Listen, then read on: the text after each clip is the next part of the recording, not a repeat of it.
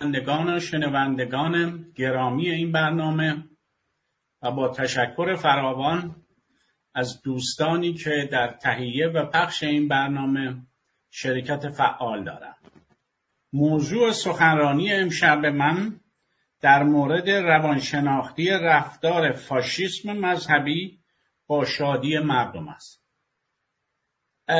امشب گفتگوهای خودم را با اون سوالی که در هفته پیش یکی از حضار گرامی طرح کردن شروع میکنم و اونم این بود که ایشون گفتند مردم ایران میدانستند که چه چیز را نمیخواهند که همان رژیم شاه بود، ولی نمیدانستند که چه میخواهند.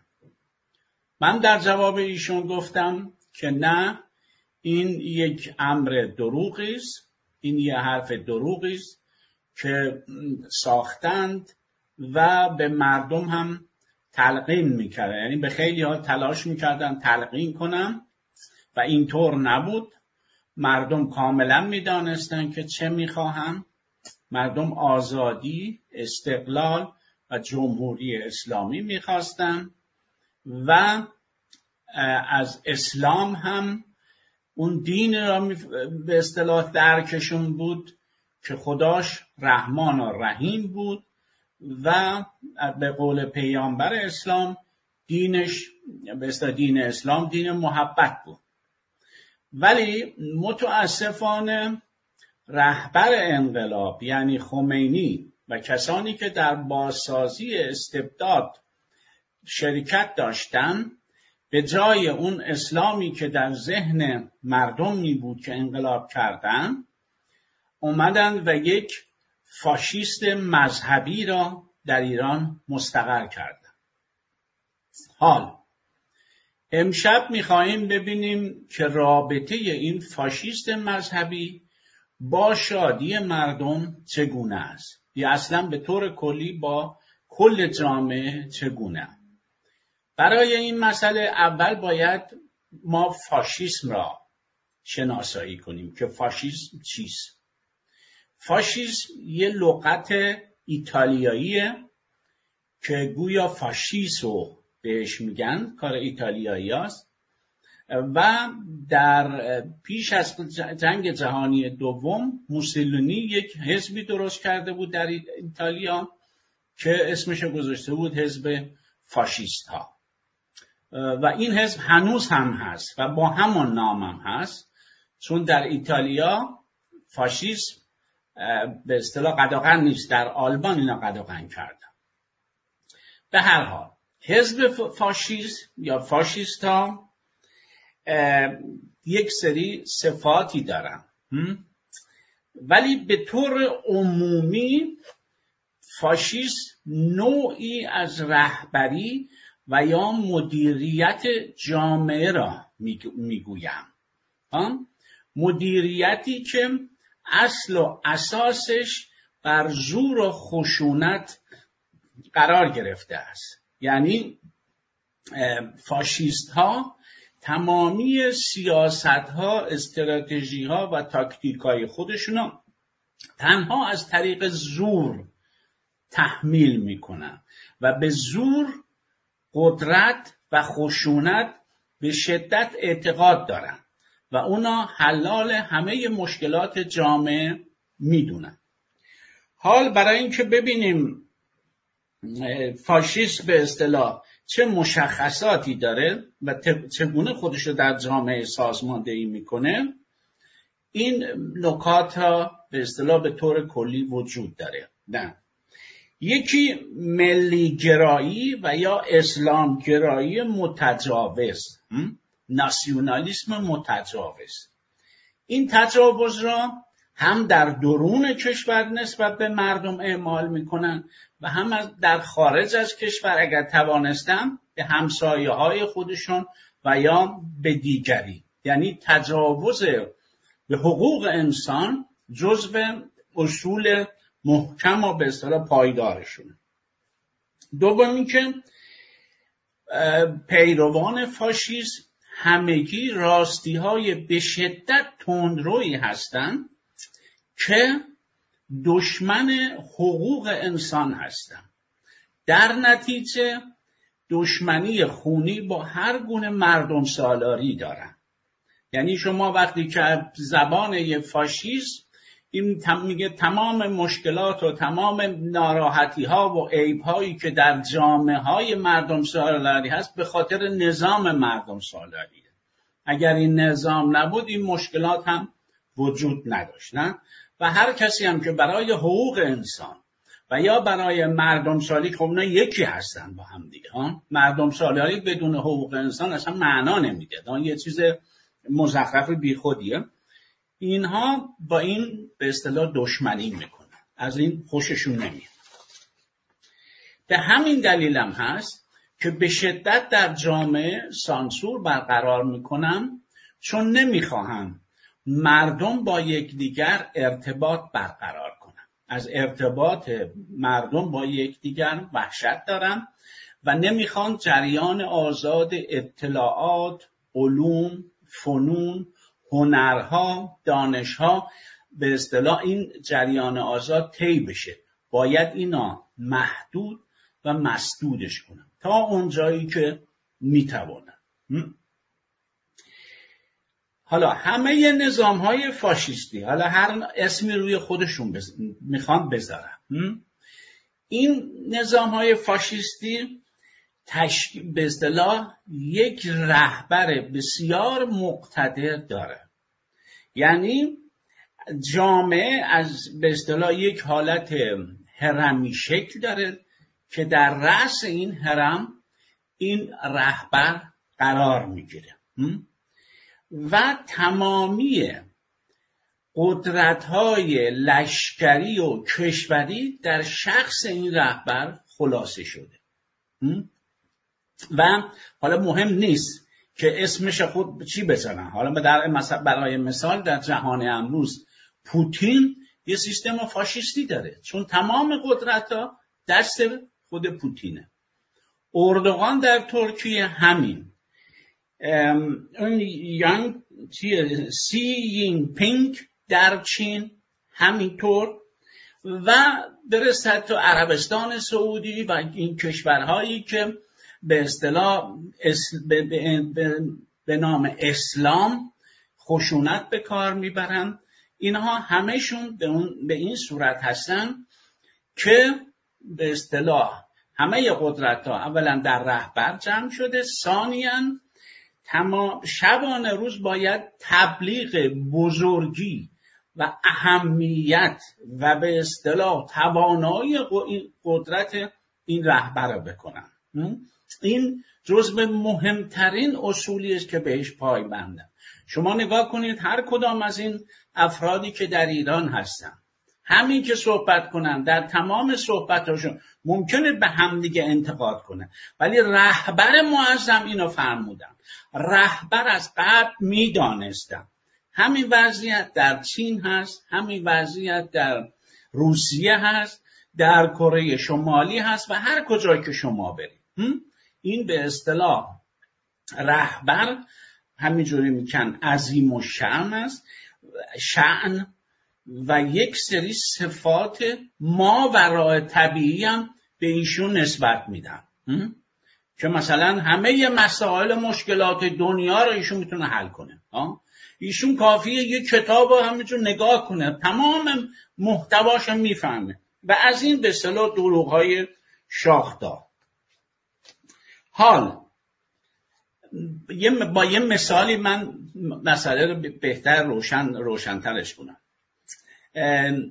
این مثال که میزنم این واقع شده، یعنی در یکی از کشورهای کمونیستی اقمار روسیه، گویا مجارستان بود، که در اونجا یه عده زیادی از نویسندگان گرفتن، خبرنگاران و نویسندگان روشنفکران، و اینا رو بردن جلوی دادگاه که دادگاهیشون کنن.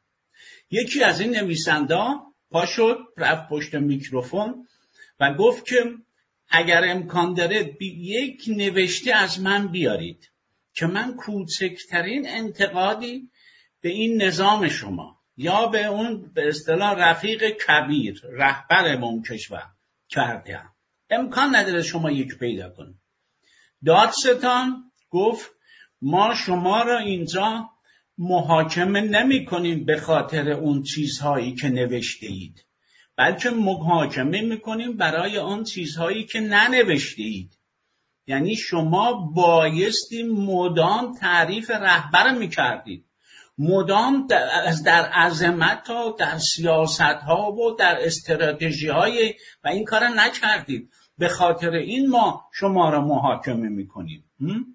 مثال جالبش در ایران این بود که اینها در همون دهه 60 بود گویا، بله، اومدن و تمام این نویسندگانی که حاضر نبودند، هنرمندان نویسندگانی که حاضر نبودند به نفع رفسنجانی و به اصطلاح این گروه ملاتاریا چیز بنویسند، سوار اتوبوس کردم و میخواستم به دره پرتشون کنم، همشون رو نابود کنم. یعنی یه برنامه بود که خب موفق نشدم، ولی این رفتارشون است و در همه جای دنیا هم همین رفتار دارن. یعنی من رفته بودم به این کشوری تفلیس، تفلیس اون به اصطلاح مرکزش بود، گرجستان، و رفتیم در یه موزه‌ای و در این موزه به اصطلاح موزه جنایات استالین بود. اصلا انسان واقعا وحشت میکرد. تمام این افرادی را که کشته بود یا نویسنده بودن، یا شاعر بودن، یا کارگردان تئاتر بودن، یا یعنی تماما کسانی بودند که حاضر نبودند به نفع آقای استالین چیز بنویسند یا فیلم درست کنند یا تئاتر درست کنند یا موسیقی بزنند. همه اینا رو گفته بود اعدام کرد. چه آدمای با شخصیت و چه کسانی هنوز 29 سال 30 سالش بود اینا رو اعدام کرده بود. یعنی به این صورته که باید این رهبر حالت خداسولت داشته باشه، چرا که تمام زورها را در این جمع کردن و مردم را میخوان وادار کنن که این زور را بپرستن، به این زور و قدرت ایمان داشته باشن. چون اگر زور این کم بشه این جامعه متلاشی، یعنی این سیستم اینها متلاشی میشه. به همین خاطرم هست که اینقدر به رهبر و رهبری و اینها به این به اصطلاح ارزش قائلن. حال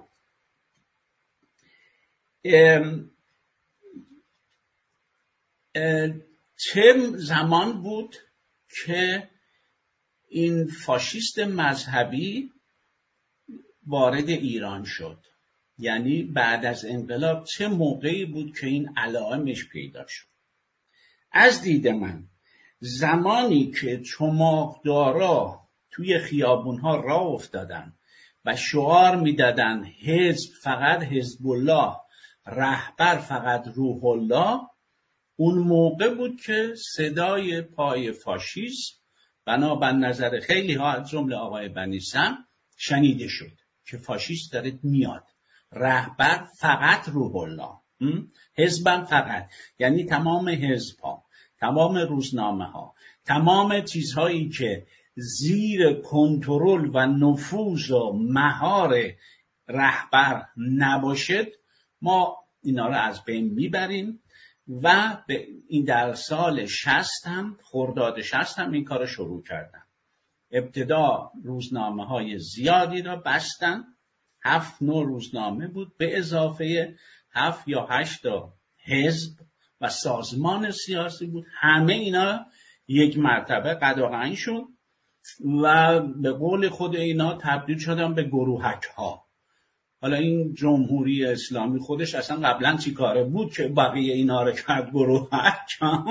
این مشخص نه. خود اون حزب جمهوری اسلامی هم اینا نتونستن تحمل کنن، بعدی چند وقت از بین بردن، چون باید رهبر به صورت مطلقه باشه و همین کارم کردن.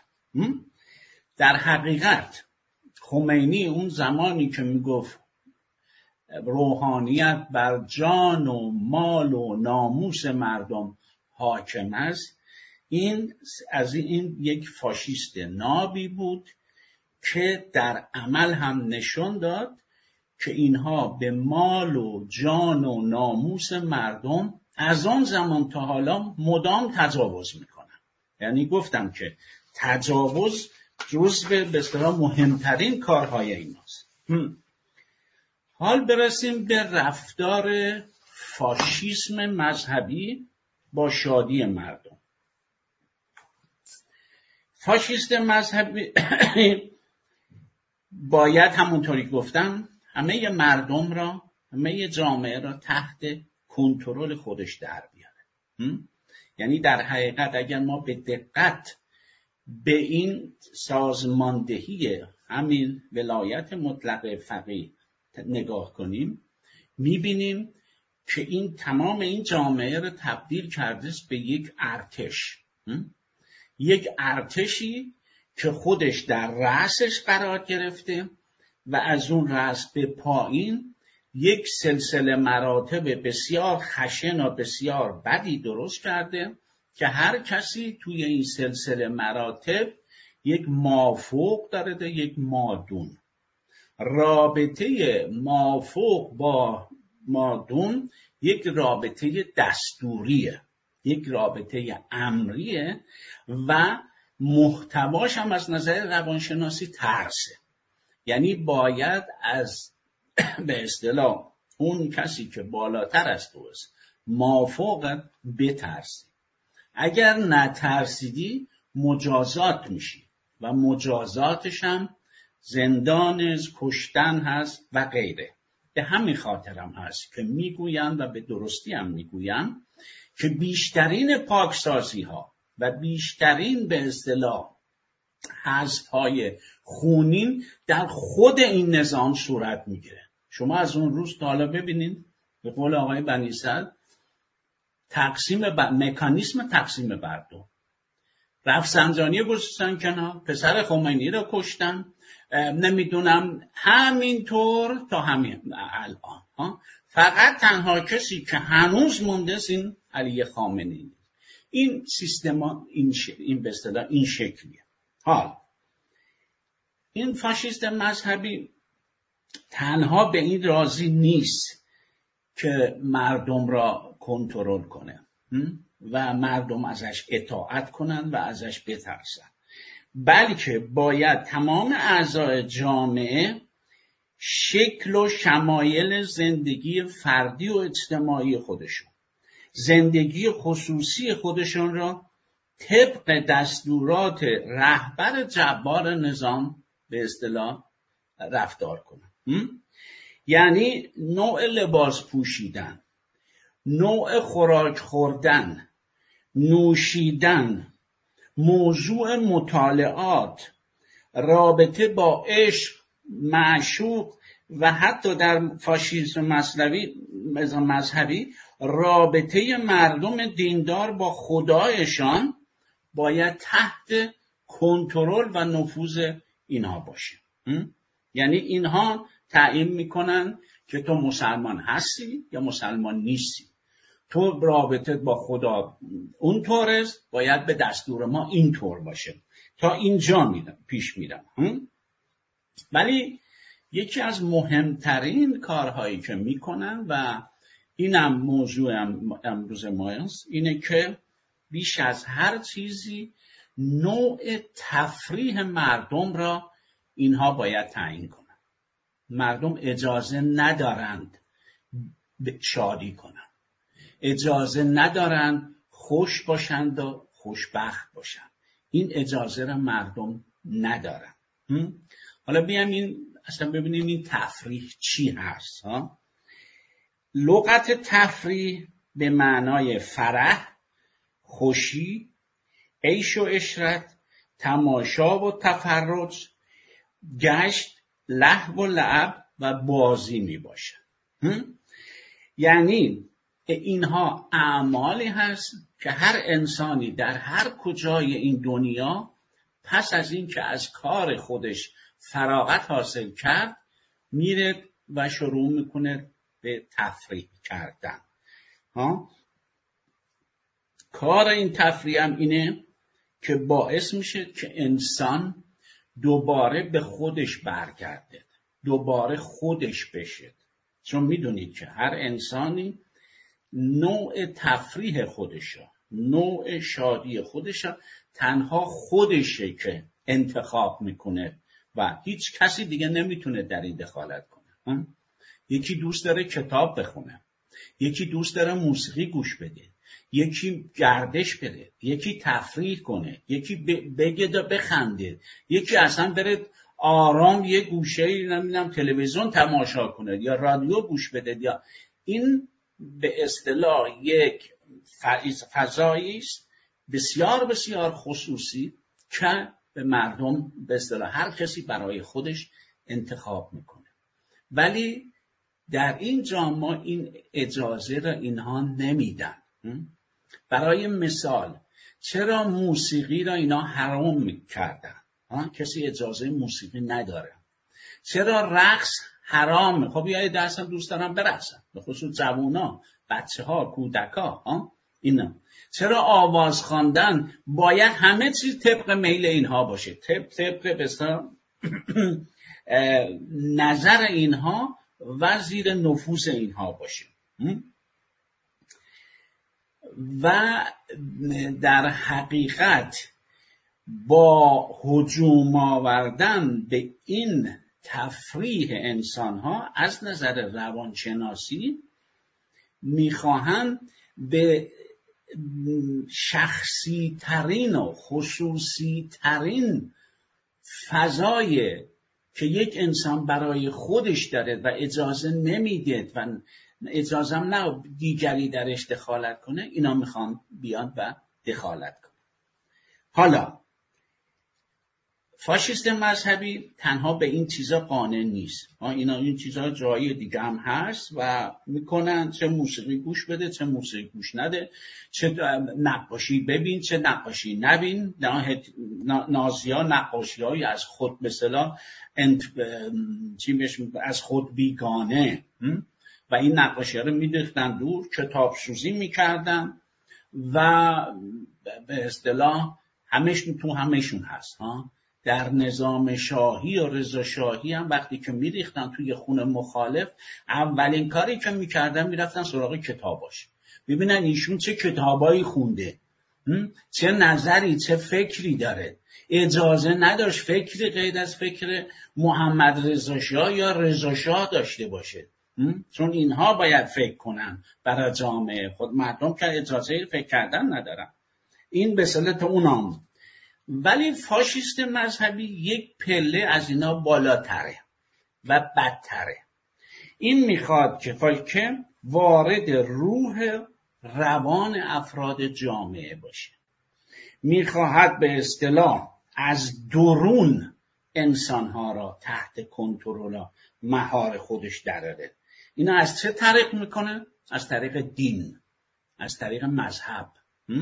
به همین خاطرم هست که میگن فاشیست مذهبی یا استبداد دینی بدترین نوع استبداد هاست. برای مثال قرون وسطا از قرن 6 تا قرن 15، بعضیا میگن 8 قرن، بعضیا میگن 9 قرن طول کشید و چنان بهش میگفتن قرون تاریک دیگه، قرون سیاه. چنان وضعیتی برای این مردم درست کرده بودن که میگویند هیچ گونه شادی برای مردم به نام دین نه به نام چیزی دیگه، به نام دین. چون اگه تو شادی میکردی این گناه داشت و عقوبت داشت. اگر خود اینا عقوبتت میکرد، خود اینا اذیتت میکردن. و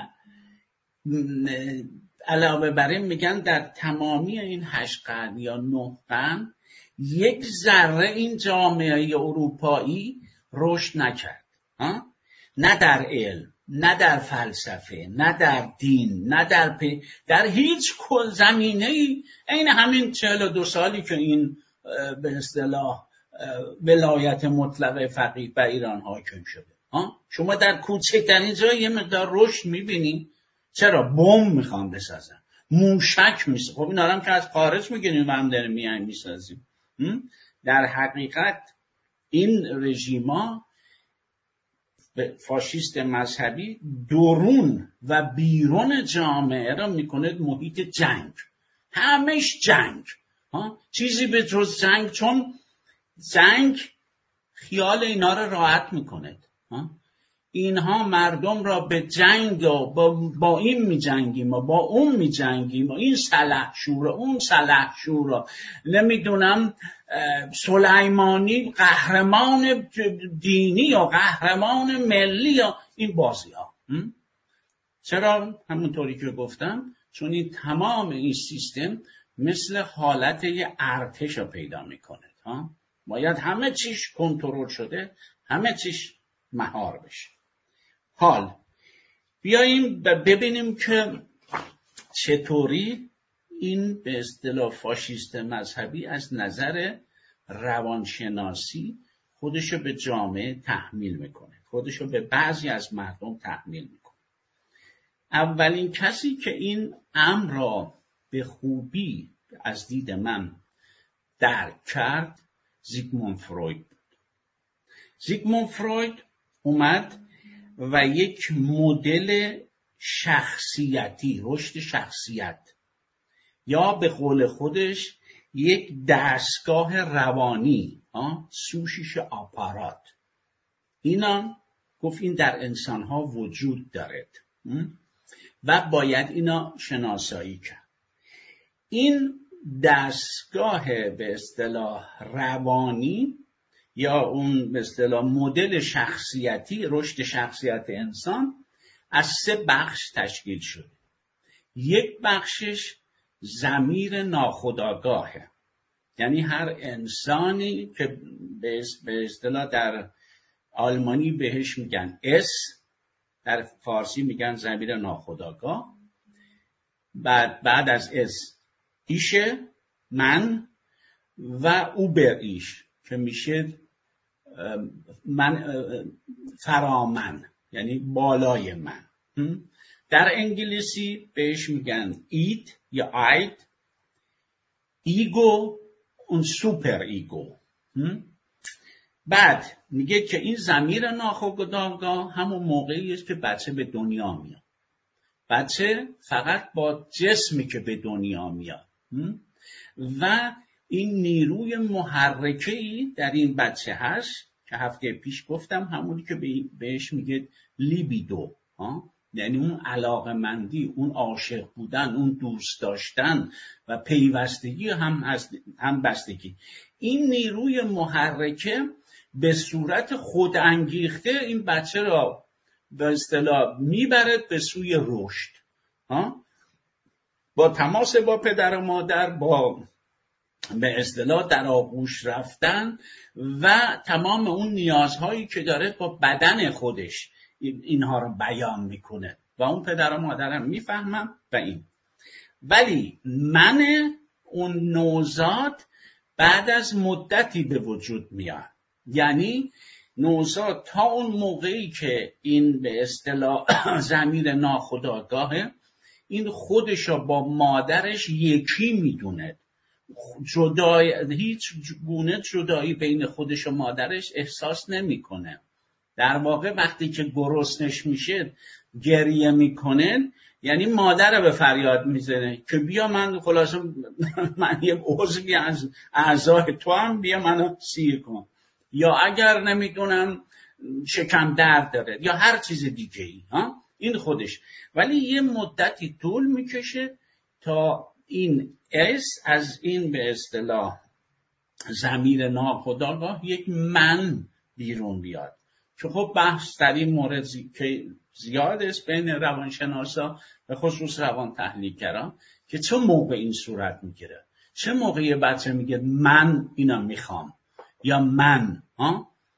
بعضی ها هستن میگوین زمانی که توی آینه خودشو بشناسه، یعنی بدونه که مادرش با این 2 چیزن، یک چیز نیستن. در اون زمان است که این ایش این به اصطلاح من این درست شده و این من طبیعتاً باید رشد کنه. بعد از اینکه این من رشد کرد، از درون این من اون به اصطلاح فرامن یا سوپر ایگو به وجود میاد، درست میشه. حالا بحثی که فروید میکنه و موضوعی که در روان تحلیلی و روان درمانی بسیار مطرح است، نوع رفتاری است که یک ضمیر ناخودآگاه با من و با فرامن داره. فرامن تمامی اون اموری است که انسان از محیط اجتماعی خودش به خصوص در خانواده خودش یاد میگیره. اون چیزی که این یاد میگیره، اون ارزش هایی که به این یاد میدن، اون میشه جزو فرامنش، نه؟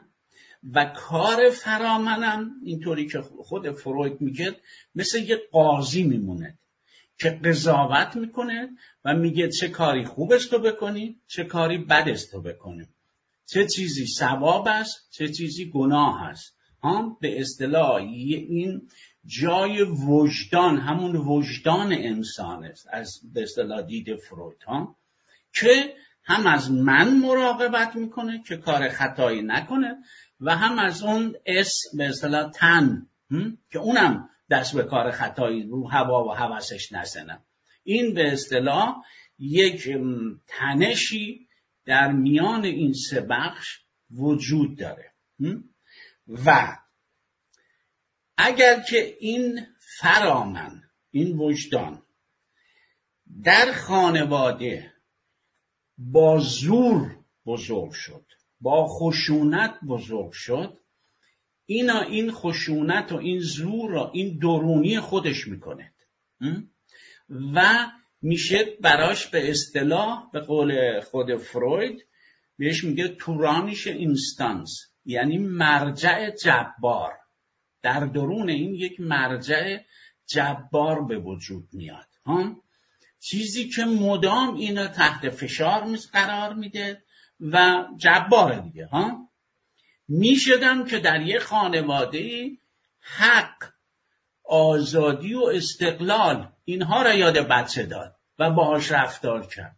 خب این وجدانش، اون به اصطلاح مرجع اخلاقیش میشد حق، حقوق، دیگه زور نیست.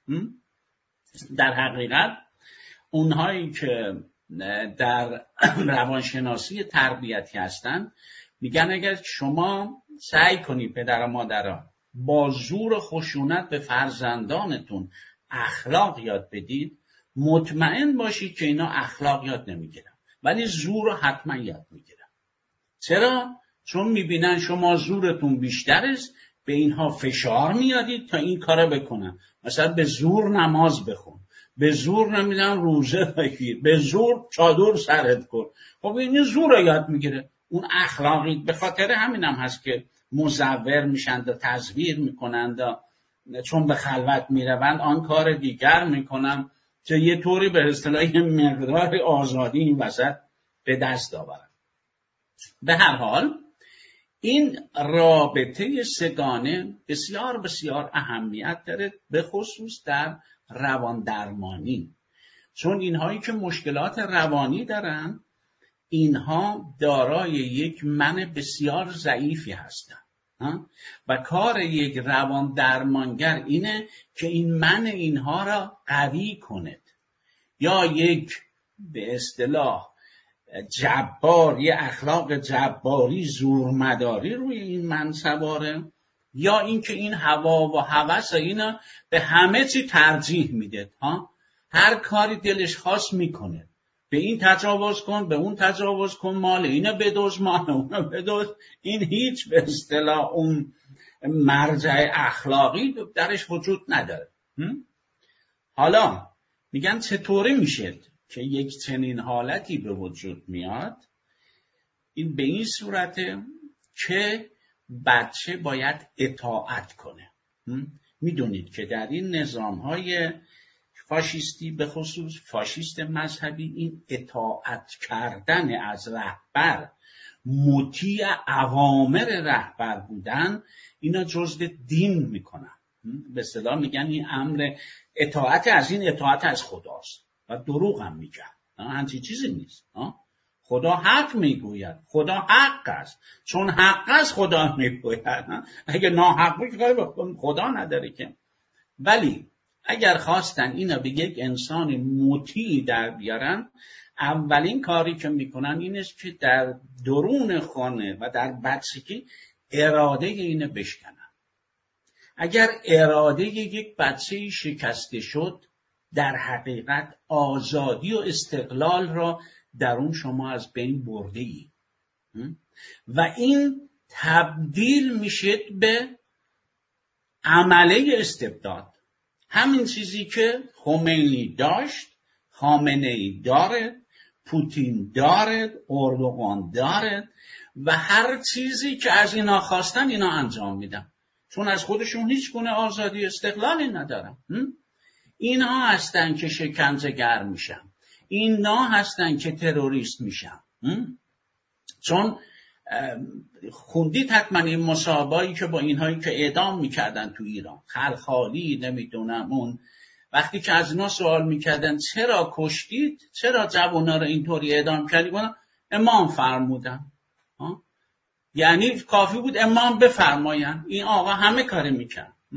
یا برای مثال یکی از خصلت‌هایی که برای این آقای رئیسی قائلن، میگن این هیچ گونه به اصطلاح توانایی نداره، این حرف نمیتونه بزنه، ولی تنها توانایی که داره که اسمش هم نمیشه گذاشت توانایی، اینه که فرمان بره.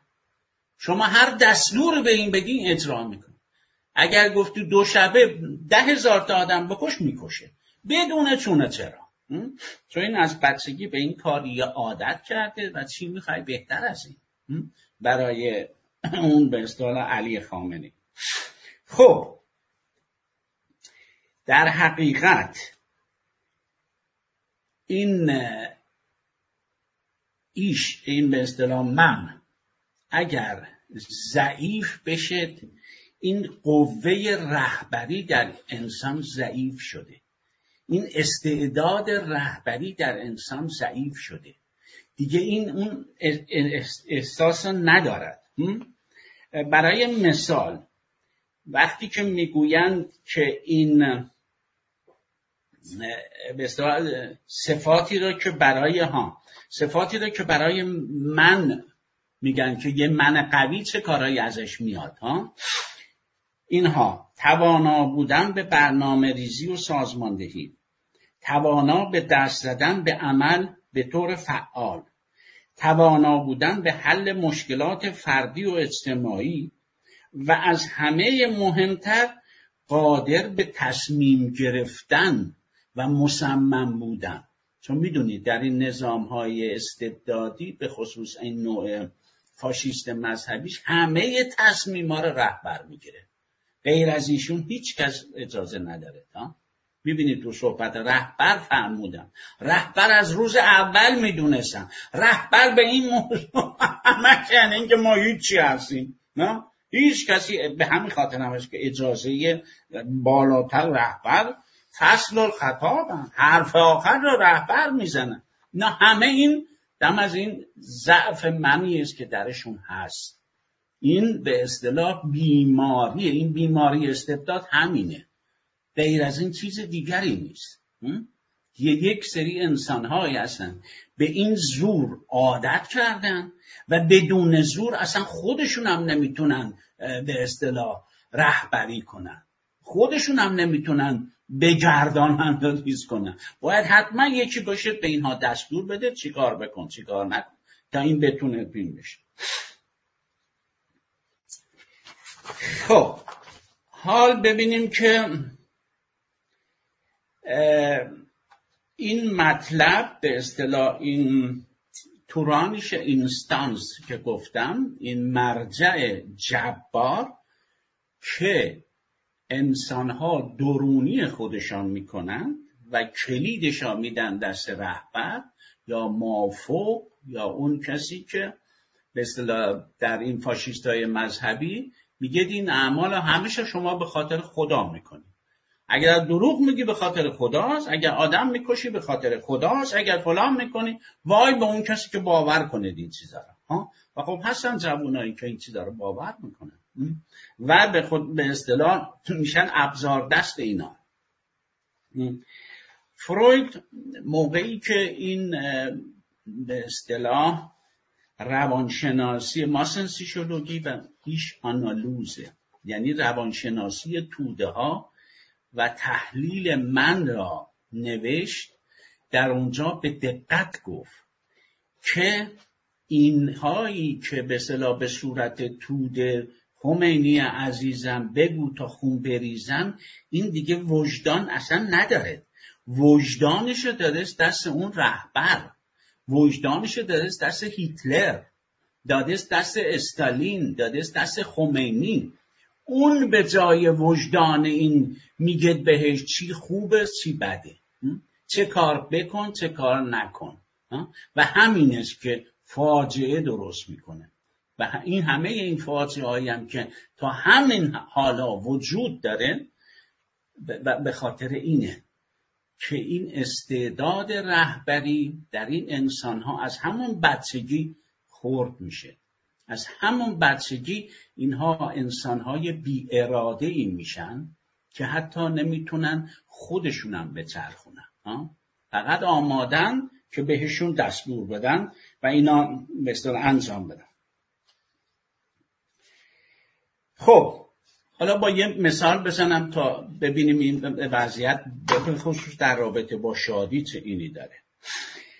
برای مثال، اگر یک کودک و یا نوجوانی چنان با زور و خشونت و تحقیر تربیت شده که در او یک نظام استبدادی ساخت بگیرد، نتیجه آن این می شود که یک خانمی هست به نام خانم ورنا کاست، یک روان تحلیلگر اتریشیه و ایشون یک کتابی نوشته به نام، به اصطلاح ترجمه فارسیش این میشه که مگذار به جای تو زندگی کنن، خودت زندگی کن.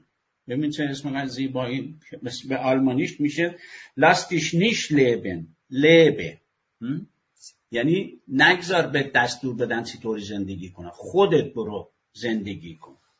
ایشون به همین جبار به اصطلاح به این اینستانس و این مرجع جبار اشاره میکنه و یه نقل قول من از ایشون آوردم.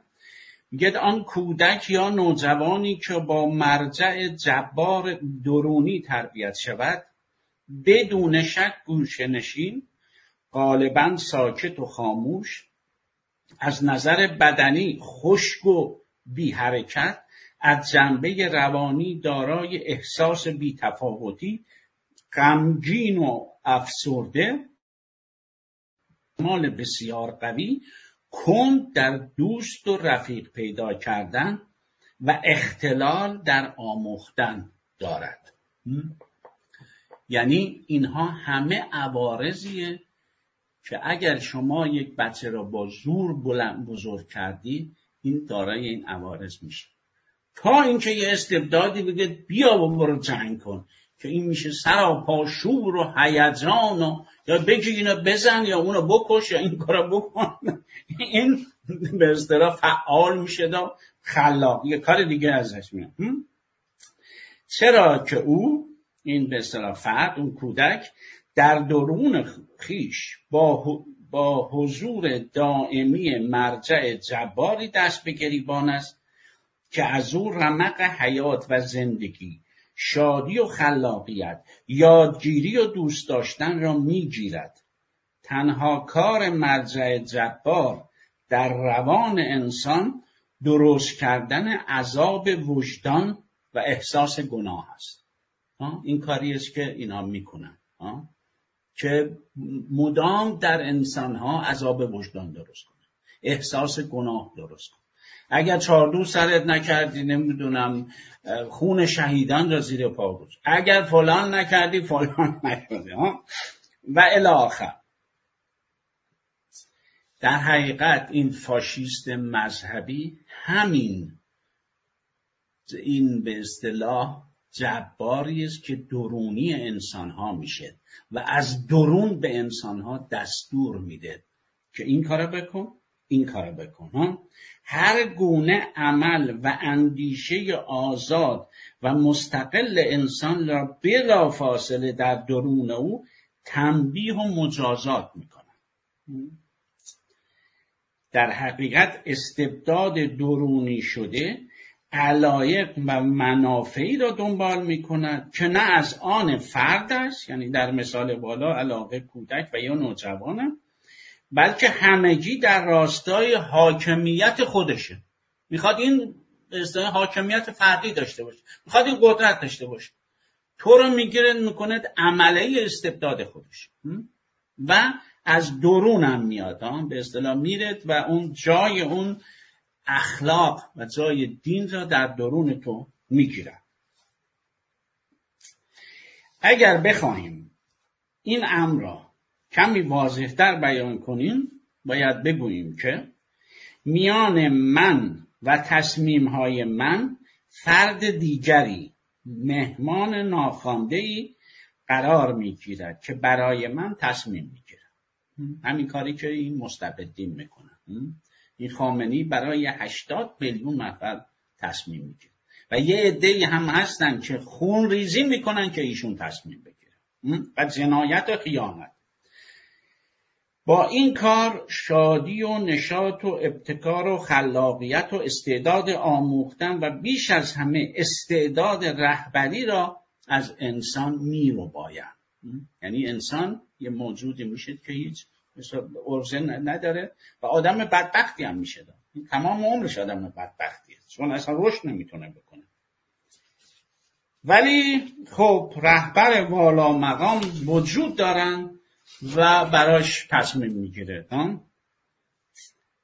به قول شادروان بنی سعد، این به اصطلاح فاشیسم مذهبی فلسفه چگونه مردن را به پیروان خودش می آموزد و این فلسفه چگونه مردن یک یا دو تا مقاله بود که آقای بنی سعد نوشت همون موقعی که اینها جنگ میکردن، بچه‌های مردم ها اون کلید بهشت می‌رفتن گردنشون می‌بردندشون تو جنگ، که گفت کار این استبداد دینی این است که فلسفه چگونه مردن و اون چیزی هم که یاد میدن به اینها، چه اونا چه در گروه‌های تروریستی، اینها کشتن و کشته شدن را یاد اینها میدن. یعنی یه بسیجی، یه سپاهی، این درسی که بهش میدن اینه که چطوری آدم بکش یا چطوری برو کشته بشو. و فقط هم مال اینا نیستن، پوتین هم این کارو میکنه، در چین هم این کارو میکنه، اردوغان هم این کارو میکنه، همه مستبدا و در تمام طول تاریخ هم همین شکلی بوده. به قول دکتر علی شریعتی یک کتابی داره، مذهب علیه مذهب، میگه در تمام این طول تاریخ اینا به نام دین اومدن و ضد مذهب مردم، یه عده‌ام ایستادن به نام مذهب جلوی اینا و مقاومت کردن. خب من صحبتام تمام شد. با اجازه شما این بارم با یک شعری از حافظ که در همین رابطه است مطلبمو تمام میکنم تا برسیم به صحبت‌های خودم. حافظ میگه دانی که چنگ و عود چه تقریر میکنن، پنهان خورید باده که تعزیر میکنن، ناموس عشق و رونق عشاق میبرن، عیب جوان و سرزنش پیر میکنن، جز قلب تیره هیچ نشد حاصل و هنوز، باطل در این خیال که اکسیر میکنن، گویند رمز عشق مگویید و مشنوید، مشکل حکایتی است که تقریر میکنن. و دست آخر میخور که شیخ و حافظ و مفتی و محتسب، چون نیک بنگری همه تزویر میکنن. در حقیقت ایشون میگه اینهایی که فشار میآورن، شادی و نشاط را میگیرن، به نام دین به اصطلاح تعزیر میکنن، شلاق میزنن، اینا بدون آدمای مزوری هستن. اینها در یه شعر دیگه همه گویا باور نمیدارن روز داوری، کین همه قلب و دقت در کار داور، یعنی در کار خدا میکنن. و این شعر یکی به نظر من یکی از بهترین شعرهای حافظه. و میدونین که مثلا این محتسب یه حاکمی بوده که اون موقع در شیراز بوده، همون موقعی که حافظ بوده، و اونم یکی بوده مثل این علی خامنه‌ای. این توش شعراش اسمش هم میاد محتسب ما را به فریاد دفانه بخش و غیره.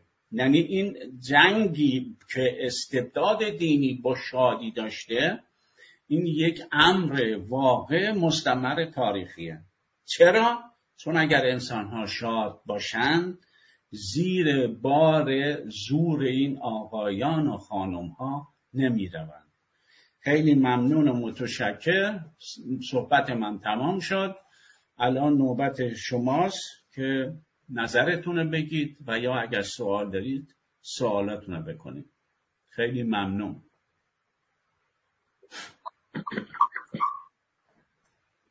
ممنون از صحبتات علی جان. من خواستم فقط بگم یکی از دوستان یک صحبتی از آقای مرحوم هویدا گذاشته بود که خواسته بود اونجا توضیح بده آقای هویدا که رهبره که خیلی اهمیت داره و اومده بود گفته بود شاه سلطان حسین جلوی محمود افغان رو نتونست بگیره، اما نادر که بعد از او اومد با همون ملت رفتن تا هند و چه فتوحات کردن و نتیجه میخواست بگیره که بستگی داره که رهبر کیست.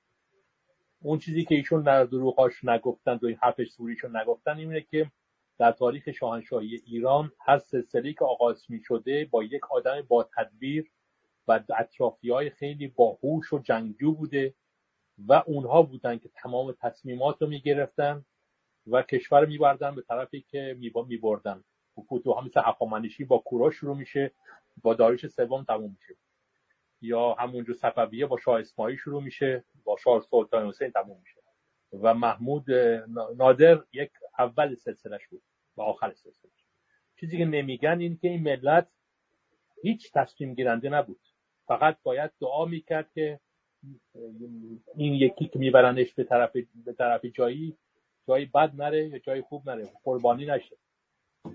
و خیلی برام جالبه که میبینم که چقدر سعی میشه ایرانی ها به هر بهانه‌ای حق تصمیم رو از خودشون سلب کنن و بهانه بیارن که چرا باید یکی دیگه بهتر از اونها میفهمه، بهتر از اونها درک میکنه، براشتون تصمیم بگیره. این برام خیلی خیلی جالب بود. همین خواستم باهاتون در میون بذارم.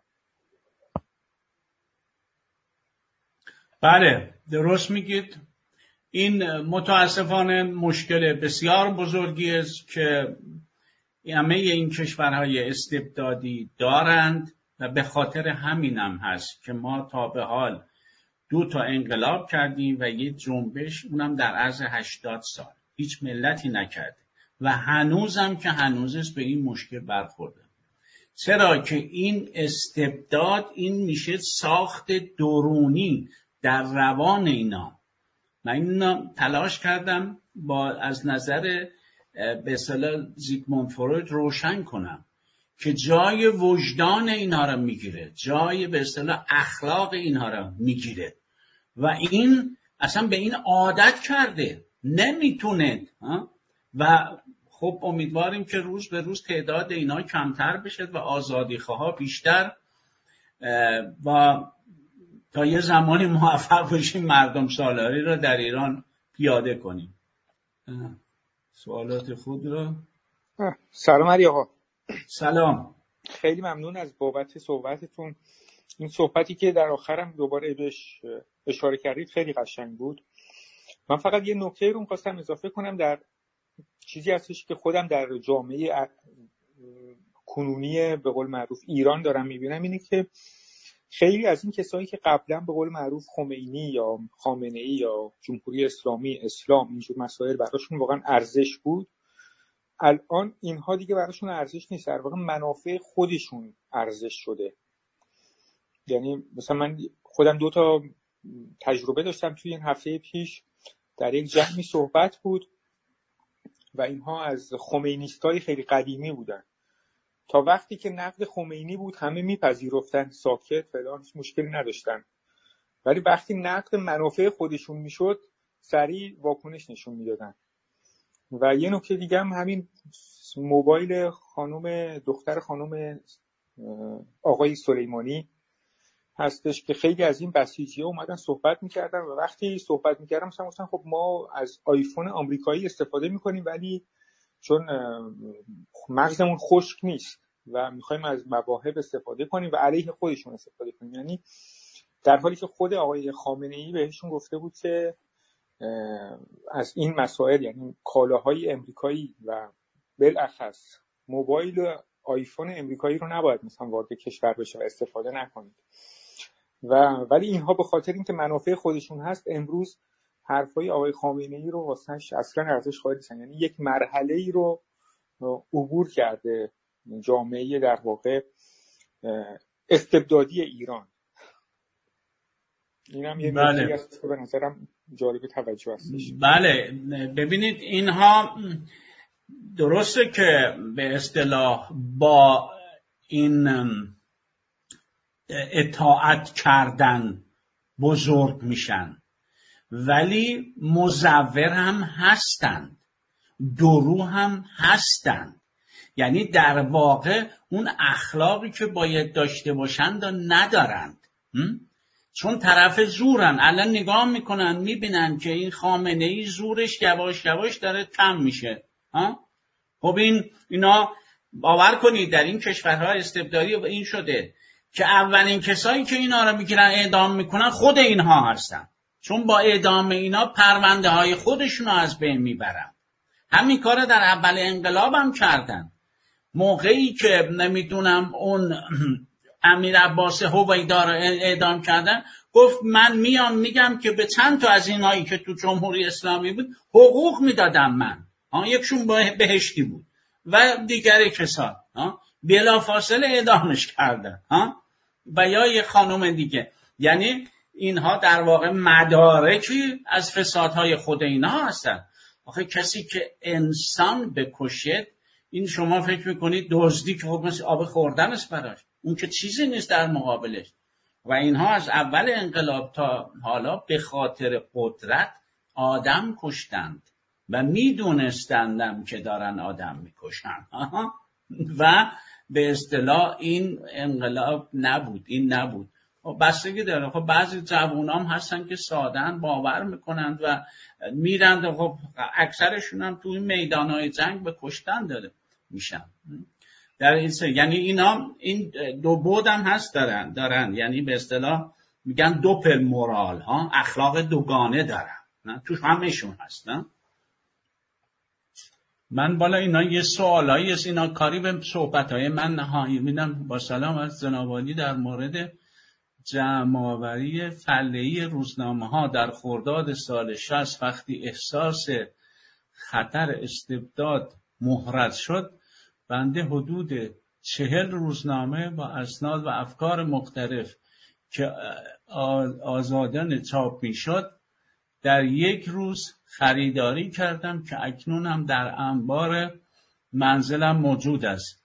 و پس از کودتای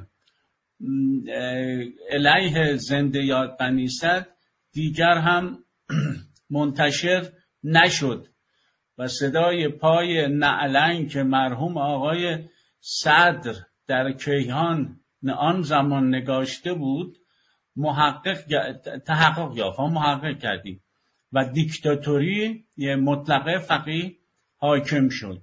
بله این اصل، این به اصطلاح آقای علیرضا توحیدی بودن. بعد امیر حسینی نوشته این اصل جنگ نعمت است خمینی چه نقشی داشت در معکوس کردن روانشناسی گل بر گلوله و استقرار استبداد. اون پایگاه اجتماعی که خمینی بر اساس آن این اصل بر اساس آن تحمیل کرد، بهشون به چگونه به شادی نگاه میکرد. تحلیلتان از این هم مثلا قشر خمینیست چگونه به این ببینید. این جنگ نعمت است، در حقیقت یک از دید من یک بیان کلیدی است. خمینی میدید و میدونست که نمیتوند با علم با دانش همین رهبری که میخواد داشته باشه، چون نداشت، نه اون داشت نه اون طرفداران مستبدشون داشت. از روز اولم به اصطلاح مکتبی بر متخصص سرست را اینا درست کردن که به اصطلاح اون کارشناسان از کار بزنن که خودشون بیان سر کار و در واقع این جو جامعه را یک جو جنگی کنن و این جو جنگی در همه این کشورهای استبدادی وجود داره. یعنی اینا امکان نداره، گفتم ده اینا هم درون کشور و هم بیرون از کشور میکنن میدان جنگ. در درون با مردم خودشون میجنگن، این دستگاه‌های مختلف امنیتی و شکنجه و زندان و اعدام و ترور و خب اینا همش جنگ با خود مردمه. و در بیرون هم که اگر بتونن تجاوز میکنن دیگه. مگه نرفتن سوریه این کار کردن؟ مگه عراق نرفتن اینطوری بمب میذاشتن و غیره؟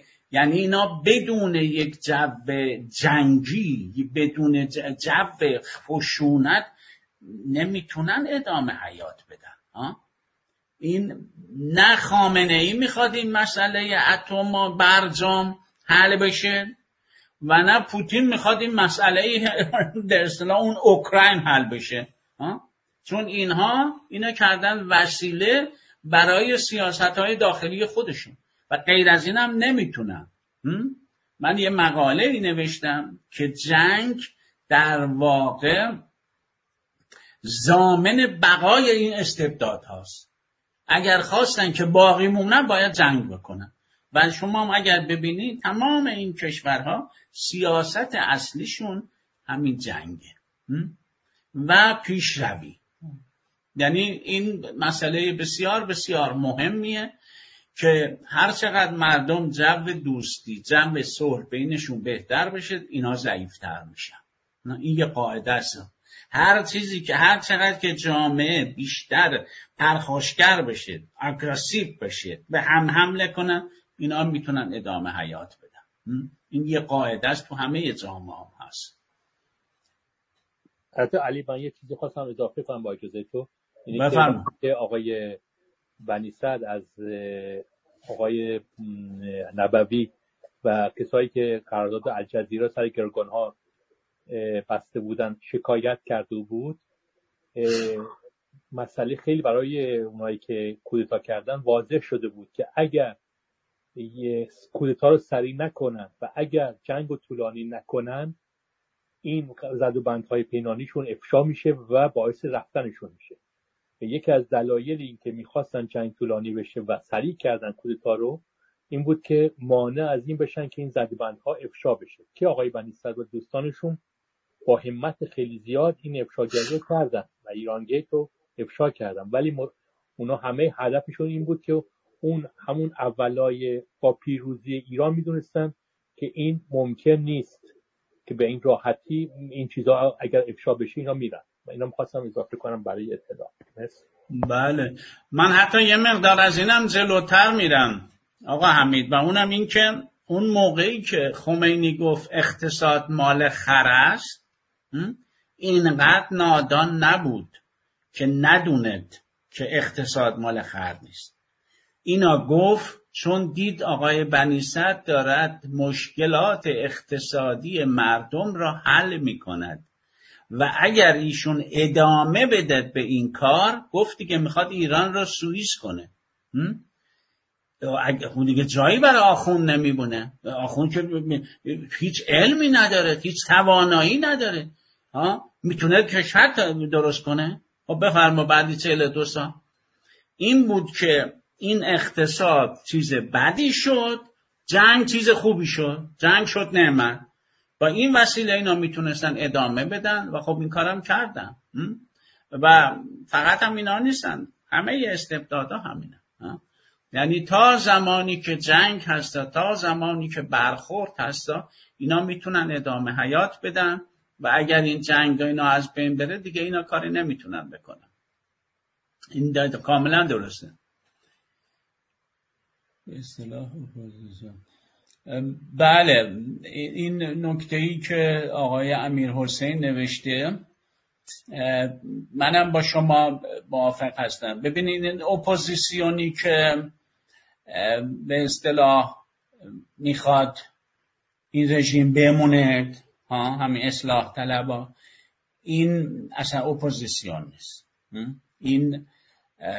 این هم حواسش بیشترش تو خودشون است، چون میدونن که اگر این رژیم جبار بره اینها اکثرشون اون فسادهایی که قبلا کردن رو میشه و نوبت خود اینها خواهد رسید. و به اصطلاح اینه که با اون تا اونجایی که میتونن هم صدا میشن دیگه. و خب این هم صدا شدن هم یعنی این که عمر اینا هی ادامه بدن دیگه. برید در انتخابات شرکت کنید و برید نمیدونم فلان کنید و اینا همش به این است که این رژیم به اصطلاح ادامه پیدا کنه و به قول آقای بنی صدر برن رأی بر نادانی خودشون، رأی بر به اصطلاح اون ضد استعداد رهبری خودشون بدن. گفت دیگه، گفت نگو رأی من کو، برو بگو حق من کو، چون تو حق داری. حقوق پنجگانه مال تو باشه، اینا نمیتونن اینجا با این حقوق بازی بیان اون رهبری رو از تو بگیرن. و این تا خب مردم سالاری نشه، تا با حقوقشون انسان ها عمل نکنن، این امکان پذیر نیست. بله، عریضه توحیدی نوشتن انسان ها با فطرت خدایی و پاک به دنیا می آیند و نوع تربیت بد و زورمندانه آنها را به سوی استبداد سوق می دهد و هیتلر و پوتین و خمینی و غیره می شوند. در واقع این نوع انسان ها مانند فرعون هستند که ممکن است ما هم یک نوع فرعون باشیم، اما با مصرهای کوچک و بزرگ. چه باید کرد؟ فرزندان و بالطبع جامعه فردا اینگونه نشود. آقا باید زور را رها کرد. این زور و زورمداری به قول شادروان بنی صدر حاصلش فساد است و ویرانی. و این یک امر عمومی هم هست. در هر زمینه‌ای که انسان زور به کار ببرد حاصلش فساد ویرانی و زودتر از هم به خود اون فردی که زور رو به کار میبرد مبتلا میشه. نمیتونیم ما از دیگران بخوایم، اول باید خودمونا به اصطلاح از این زور رها کنیم و رابطه حق با حق، این جمله از آقای بنی صدر، با هم برقرار کنیم. یعنی این مسئله به خصوص در روانشناسی انسان ها خیلی اهمیت داره که زور راه حل مشکلات نیست. هی نرو سراغ اونی که این زورش کمه اون زورش بیشتره، اون زورش نه، اما زور اصلا نباید باشه. تا مردم بشینن با هم صحبت کنن، با هم قرار ببندن و یک جامعه درست کنن، چه حالا از کوچک شه به صورت بزرگش، که ما امیدواریم خیلی بزرگش بشه. بله، آقای سیاوش بیداری نوشتن که چقدرش مربوط به خمینی و خامنه‌ای میشه که به اصطلاح اینها هستن که این مذهب فاشیستی. نه، مربوط به اونا نمیشه. هر کسی که با اینا همکاری میکنن با اینا در این کار شریک میشه. ببینین، یعنی یه واقعیتیه. یه گزارشی من دیدم از استالین که گفت نمیدونم 2 میلیون اینجا کشت و 3 میلیون اونجا کشت. دست آخر اون به اصطلاح گزارشگر گفت خیال نکنید که این همه کارا رو این تنها خودش کرده، یه عده زیادی با این همکاری میکردن که این همه آدم اینا به اصطلاح ترور کردن و حذف کردن. در ایران هم همینه. اون کسانی که با خمینی و با خامنه‌ای از خرداد 60 به این طرف کار کردن، اینا در واقع همکاری کردن در این جنایاتی که اینا کردن، اینا شریک جرم هستن. حالا به هر عنوانی، میخواد مقاله نوشته باشن به نفع اینها، میخواد نمیدونم گفتم بله ضرورت است فعلا اعدام ها، اینا شریک جرمن. در حقیقت اینا به تنهایی آخه دستورشو بده، ما وقتی دستور اجرا نکنیم هیچ فایده ای نداره. یه شعاری بود آلمانه می نوشتن، می گفتن که باید همه ضد جنگ بشین ها. اگر ما همه ضد جنگ بشیم، فکرشو بکنید جنگ میشه ولی هیچ کس حاضر نیست در جنگ شرکت کنه ها. شعار خیلی جالبی بود ها. که خب این جنگ آدم میخواد، بدون آدم که نمیشه، که اونی که میره معرفی میکنه، اونی که میره داوطلبانه خب میره به این جنگ به اصطلاح ادامه، تا این جنگ ادامه پیدا کنه. در حقیقت با هر زور مداری که انسان شریک باشه، شرکت داشته باشه، توی اون سهمش هم به این میرسه. تا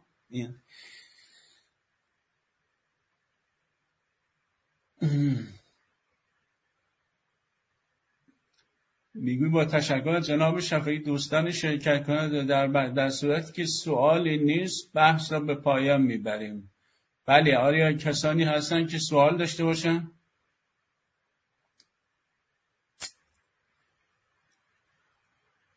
اگر نبود که بس شب همه شما خوش و شادی برای شما آرزومندم. انشالله هفته بعد این بحث را باز هم ادامه میدیم و یک مقایسه میکنیم این دوران 40 سال را با دوران قرون وسطی و اینکه اونها چطوری با اینها چه مشترکاتی داشتن در دشمنی با شادی. شب شما خوش. شب همه بخیر. خب شبتون خوش. شبت بخیر. خدا حافظ شما.